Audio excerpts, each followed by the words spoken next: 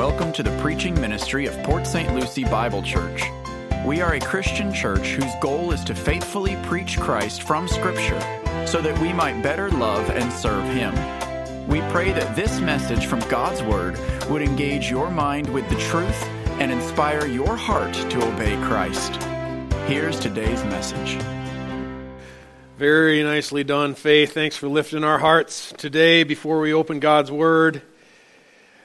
We are in Luke 22 once again as we turn our Bibles there. And our narrative picks up at about verse 54. This is immediately after Jesus is apprehended by the authorities in the Garden of Gethsemane. He was betrayed by Judas, and now Luke, in the very next scene, takes us to Jesus being repeatedly denied by Peter. So is this designed to serve as a comparison or a contrast, Peter and Judas? Well, before attempting to answer that, let's read our passage together. I'll begin right at verse 54, and this describes the behavior of Peter before the cock crowed. Having arrested Jesus, they led him away and brought him to the house of the high priest, but Peter was following at a distance. After they had kindled a fire in the middle of the courtyard and had sat down together, Peter was sitting among them, and a servant girl, seeing him as he sat in the firelight and looking intently at him, said, "This man was with him too."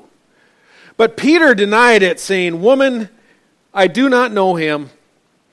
A little later, another saw him and said, "You are one of them too." But Peter said, "Man, I am not." After about an hour had passed, another man began to insist, saying, "Certainly this man also was with him, for he is a Galilean too." But Peter said, "Man, I do not know what you are talking about." Immediately while Peter was still speaking, a rooster crowed. The Lord turned and looked at Peter.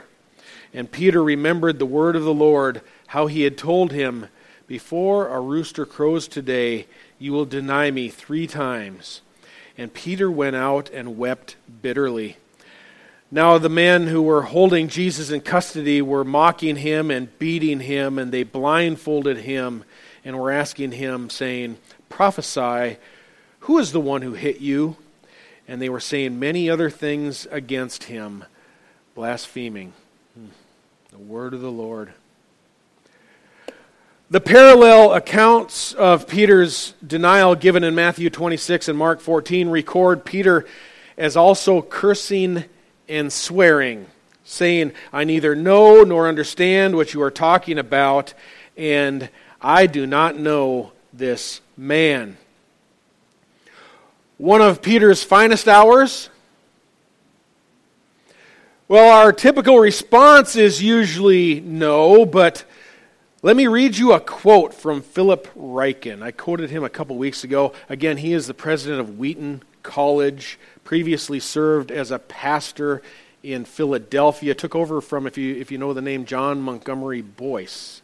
Ryken took over from him in his pulpit when Boyce died. A highly respected voice in evangelicalism.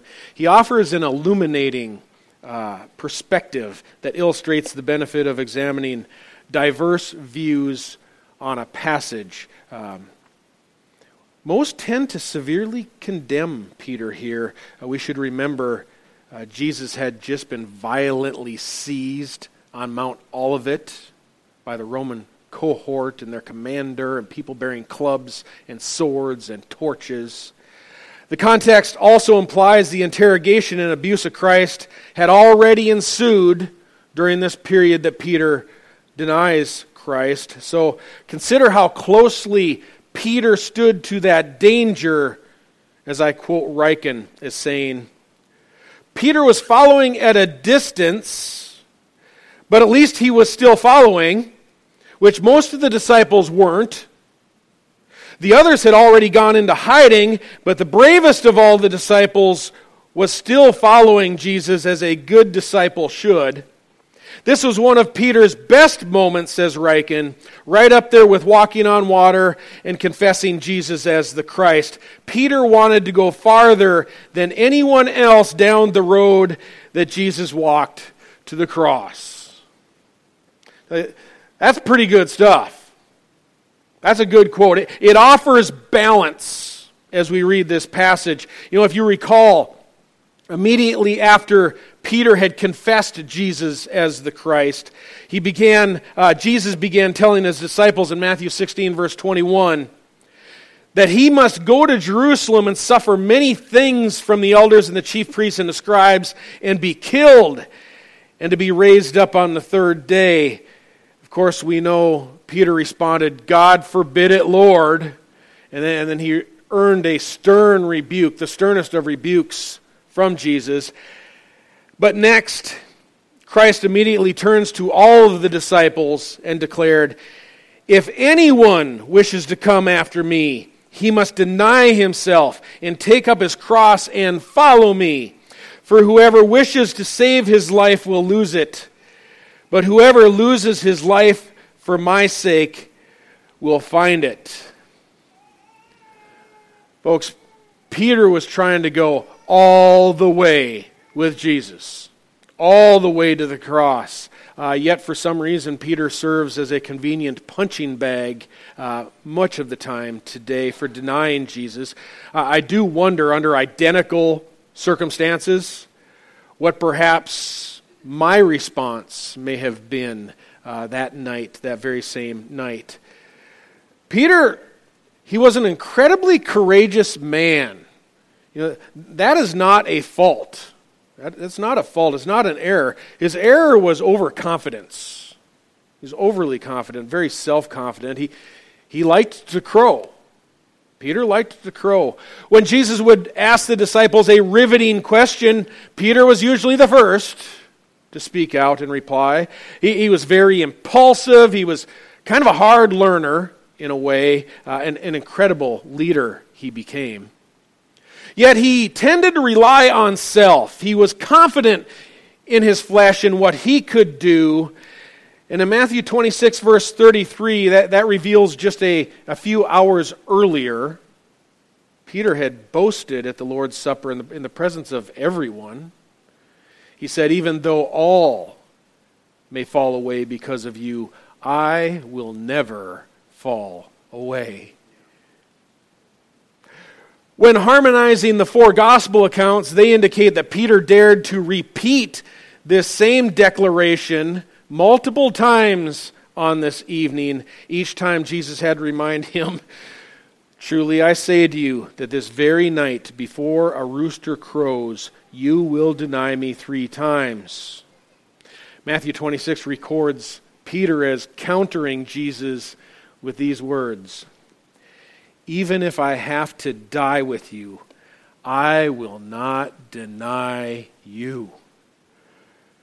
Boy, Peter loved Jesus. Peter loved him. He was way too cocky. He was. Peter began crowing long before the rooster on this night. He crowed too early. We know pride goes before a fall. Do you want to hear a really good parallel illustration? Some of you are new, so you need to hear this. About 4 years ago, a certain associate pastor, because of his youth and his strength, was overconfident that his flag football team could beat the senior pastor's football team. That was on Super Bowl Sunday at flag football. He started crowing about 3 weeks early, if you remember. He said, I think, quote, "You can either play on Pastor John's team or you can play on the winning team." He lost badly. 2 ambulances raced to our church that Sunday afternoon, and Pastor Weiler watched the actual Super Bowl that evening from a hospital bed in tradition. What did doctors determine? They determined that he had a problem with his heart.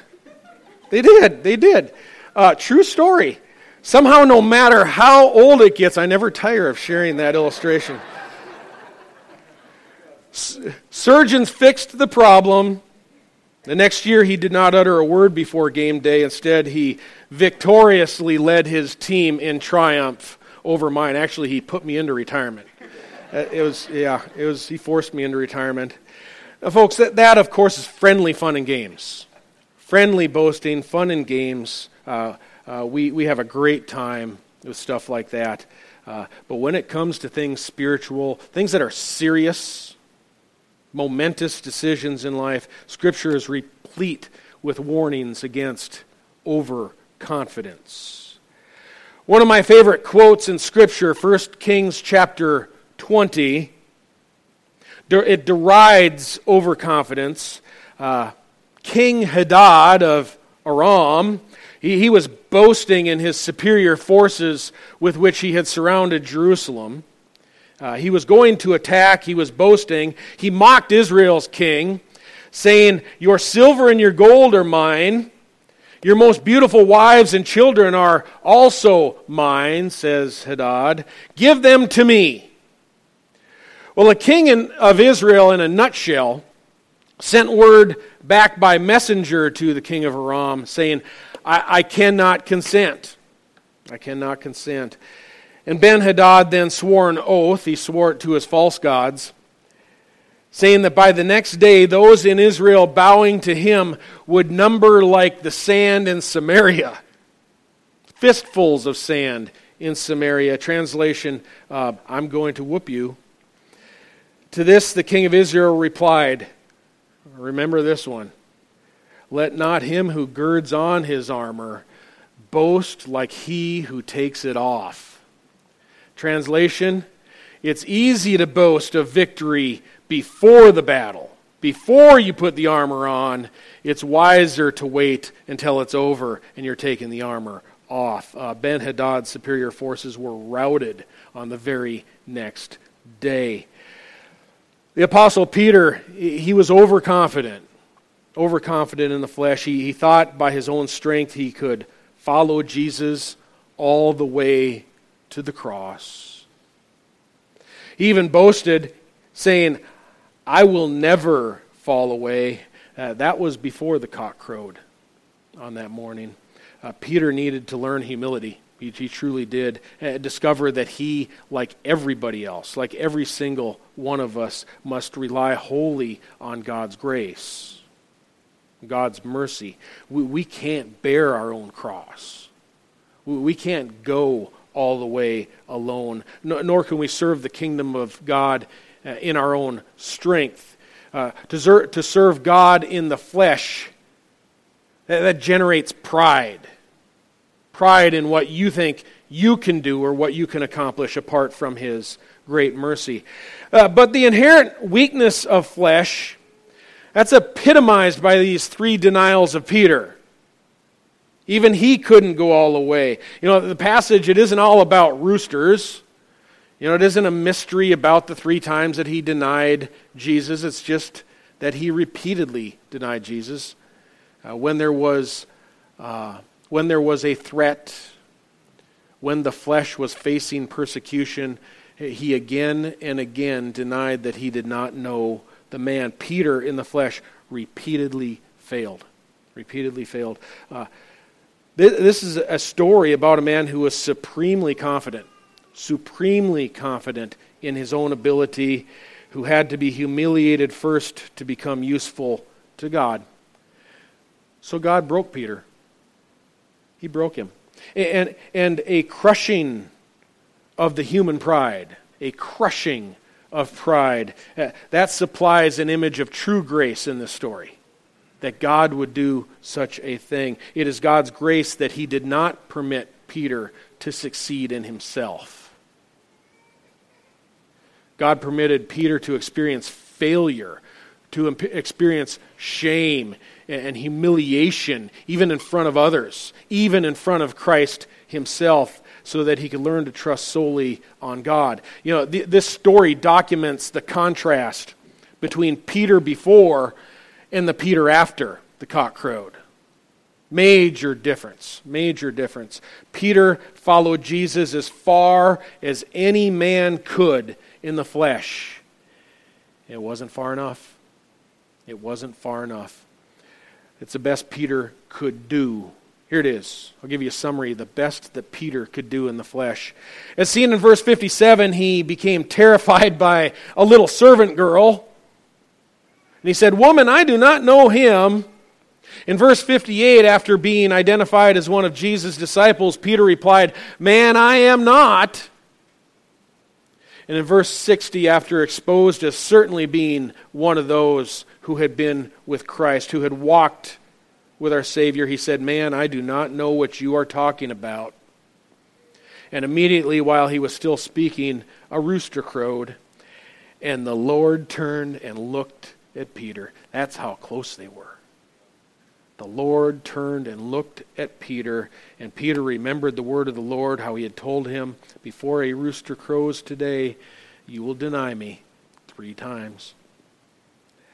In his flesh, before Pentecost, before the Holy Spirit was poured out and in the face of physical persecution, Peter refused to even acknowledge that he had a relationship with Christ. The Gospel of Mark tells us that he began to curse and swear, saying, "I do not know this man who you are talking about." Think about that. To curse and to swear doesn't mean Peter here began to use foul language. It's actually worse. It indicates he began to swear to the people, taking an oath before God, even to the point of placing himself under God's curse to assure them that he did not know the man. He was solemnly testifying under an oath to God that he did not know Jesus. For a man who pledged to die with Christ just a few hours earlier, to now be denying by swearing an oath he doesn't know the man, the humiliation doesn't get much worse. When push comes to shove, this is about the best effort that the flesh can give. It's about the best we can do, the best we can offer in bearing our own cross. Proverbs 11 verse 2 says, "When pride comes, then comes dishonor, but with the humble is wisdom."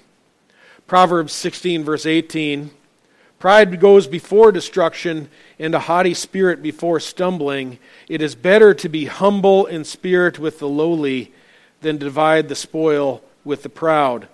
Proverbs 29 verse 33, "A man's pride will bring him low, but a humble spirit will obtain honor." In all of this, the Lord does not deny Peter. Doesn't deny him. In grace, by God's grace, he crushes Peter's pride into the dust. Pulverizes it. And the result is going to make Peter useful for the kingdom of God. God has not discarded Peter.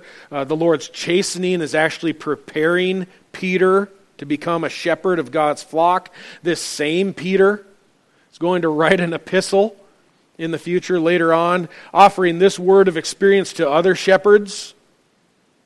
This is what Peter writes. Tells them, "Shepherd the flock of God according to the will of God. Clothe yourself with humility toward one another.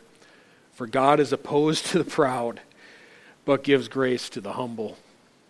Therefore, humble yourselves under the mighty hand of God, that he may exalt you at the proper time." Peter gets it. Peter gets it. They're words of a man speaking from experience. His pride, his self-esteem, it had been crushed. It had been crushed, finally making Peter useful for the kingdom. That is the loving grace of God. It is that he would crush our pride that we might be useful to him. It isn't just for shepherds either. All service to Christ must flow through humility. It doesn't hurt when that humility is forged in a crucible of embarrassment. God doesn't leave you there. God does not leave you there. Can you imagine anything more humiliating than vehemently denying Christ when He's looking at you. And God doesn't discard him. God doesn't throw him away. God doesn't leave you there, denying Christ even by swearing an oath and Jesus looking straight at you. Well, the book of Acts assures us that God does not leave Peter. He doesn't abandon Peter when Peter wavers. God offers a new beginning. C.S. Lewis rightly said, though our feelings come and go, God's love for us does not. It's not wearied by our sins or our indifference, and therefore it is quite relentless in its determination that we shall be cured of those sins at whatever cost to us and whatever cost to Him. That's why Jesus went to the cross. Think about it. Do you feel like you've ever failed God? Have you ever been humiliated in the way that you've acted? Have you ever embarrassed yourself before family and friends after professing faith in Christ and then coming to embarrass yourself looking like a pagan unbeliever? You aren't alone. God builds humility. He restores you. God doesn't discard His precious elect. He brings us back to Him, that we would be useful to Him. You know, many of the greatest preachers of history, probably all, I don't know. The more you read about them, you begin to learn what they experience and go through. But some of the greatest preachers were at some point in their ministry really forcibly embarrassed, forcibly humbled, and the subsequent humility became an instrument in making them useful as God lifted them back up again. One of great notoriety is an Anglican preacher named Charles Simeon. You might have heard of him from England. Born the same year of guys the likes of William Pitt and William Wilberforce. He originated from really an affluent and an aristocratic family. Very well-to-do. He's a family of privilege. Privileged young man. He had enormous natural talent, enormous courage to declare the gospel, had earned a reputation early on for much fervor for the gospel. When he was appointed minister of Holy Trinity Church in Cambridge, England. So this is his first appointment then as a leading minister or lead pastor. Previous to his arrival, the young Charles's reputation for zeal preceded him. We are told the church seated 900, but on his first Sunday, the membership stayed home in protest. He began preaching to visitors who were willing to come in and hear him, but then the pew holders, remember back then they had pews for their family that they had doors on them. The pew holders locked their pews to prevent the visitors from using them. Simeon then placed benches in the aisles, but the church officers came and threw the benches into the churchyard. When he started an evening service, the officers locked him out of the church. Charles Simeon with so much promise. Charles Simeon remained at Trinity Church for 54 years. The first 30 of which, it is recorded, were filled with constant opposition, persecution, and harassment. Remember, you were appointed in those days over a church. It isn't like we do often today in calling a pastor in a democratic sense. You were appointed over a congregation in that day. 30 years of constant opposition and persecution. During the first 14 years, he labored alone. Before he was finally allowed to have an assistant, but he was an object of continuous scorn and ridicule, says his biography. In his early years, he was described as demanding and autocratic. He had to learn love and humility, but the Holy Spirit prevailed and he learned to minister in love. This is the result. In 1832, Simeon commemorated the 50th anniversary of his ministry, and by this time he had either silenced or outlasted all of his critics. There was a harmony in the church. The buildings were being renovated, and the gospel was going forth with power. He'd come a long way from those days when his church officers had locked him out of his own church. Charles Simeon died on November 13th, 1836. Even though it was market day, the town closed all the shops for his funeral. The university canceled all lectures, and nearly 2,000 people paid tribute to the man who remained true during 54 years of difficult ministry. The Lord had shaped him. What a path. You know, does your life need to come through a path of renewal and redemption? Do you need to abandon self that you might become useful like Peter? Folks, there have come many Peters full of zeal and fervor after first meeting Christ, who later deny or forgot who called them. You know, what an embarrassment. What a pain to bear. But God gently welcomes us back through humility into his service. Peter, do you love me? Lord, you know I love you. Tend my lambs. Peter, do you love me? Lord, you know I love you. Shepherd my sheep. Peter, Jesus asked a third time, do you love me? Peter was grieved, remembering how he had failed so many times. But Jesus turned to him and said, feed my sheep. You know, folks, everything that God accomplishes through us, everything we do, it's a work of his grace and his mercy. If you are weak, if you have failed, if you have been crushed into dust, God is calling you to return as well. Peter's service to Christ did not begin with the boasting. It began with weeping. We all know what God accomplished through him. So Judas and Peter, a comparison or a contrast. Well, it is a striking contrast according to J.C. Ryle, who wrote, quote, remorse can make a man miserable like Judas Iscariot, but it can do no more. It does not lead him to God. Repentance, on the other hand, does lead a man to God. He is consciously sorry that a sin has been committed against God, yet hoping in faith that the sin will be forgiven. That's Peter.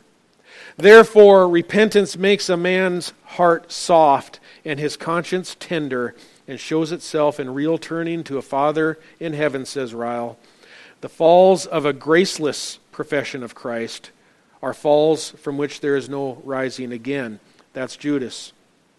But the fall of a true saint always ends up in deep contrition, self-abasement, and amendment of life. An amendment of life. Are you lacking? Have you lost your confidence in self? Maybe you never had confidence in self. Maybe your life needs an amendment. That's good. That's good. God does not normally use confident people. He uses those who return to him. Peter would not be useful until after the cock crowed. And Jesus continues to ask each and every one of us today, do you love me? Let's pray.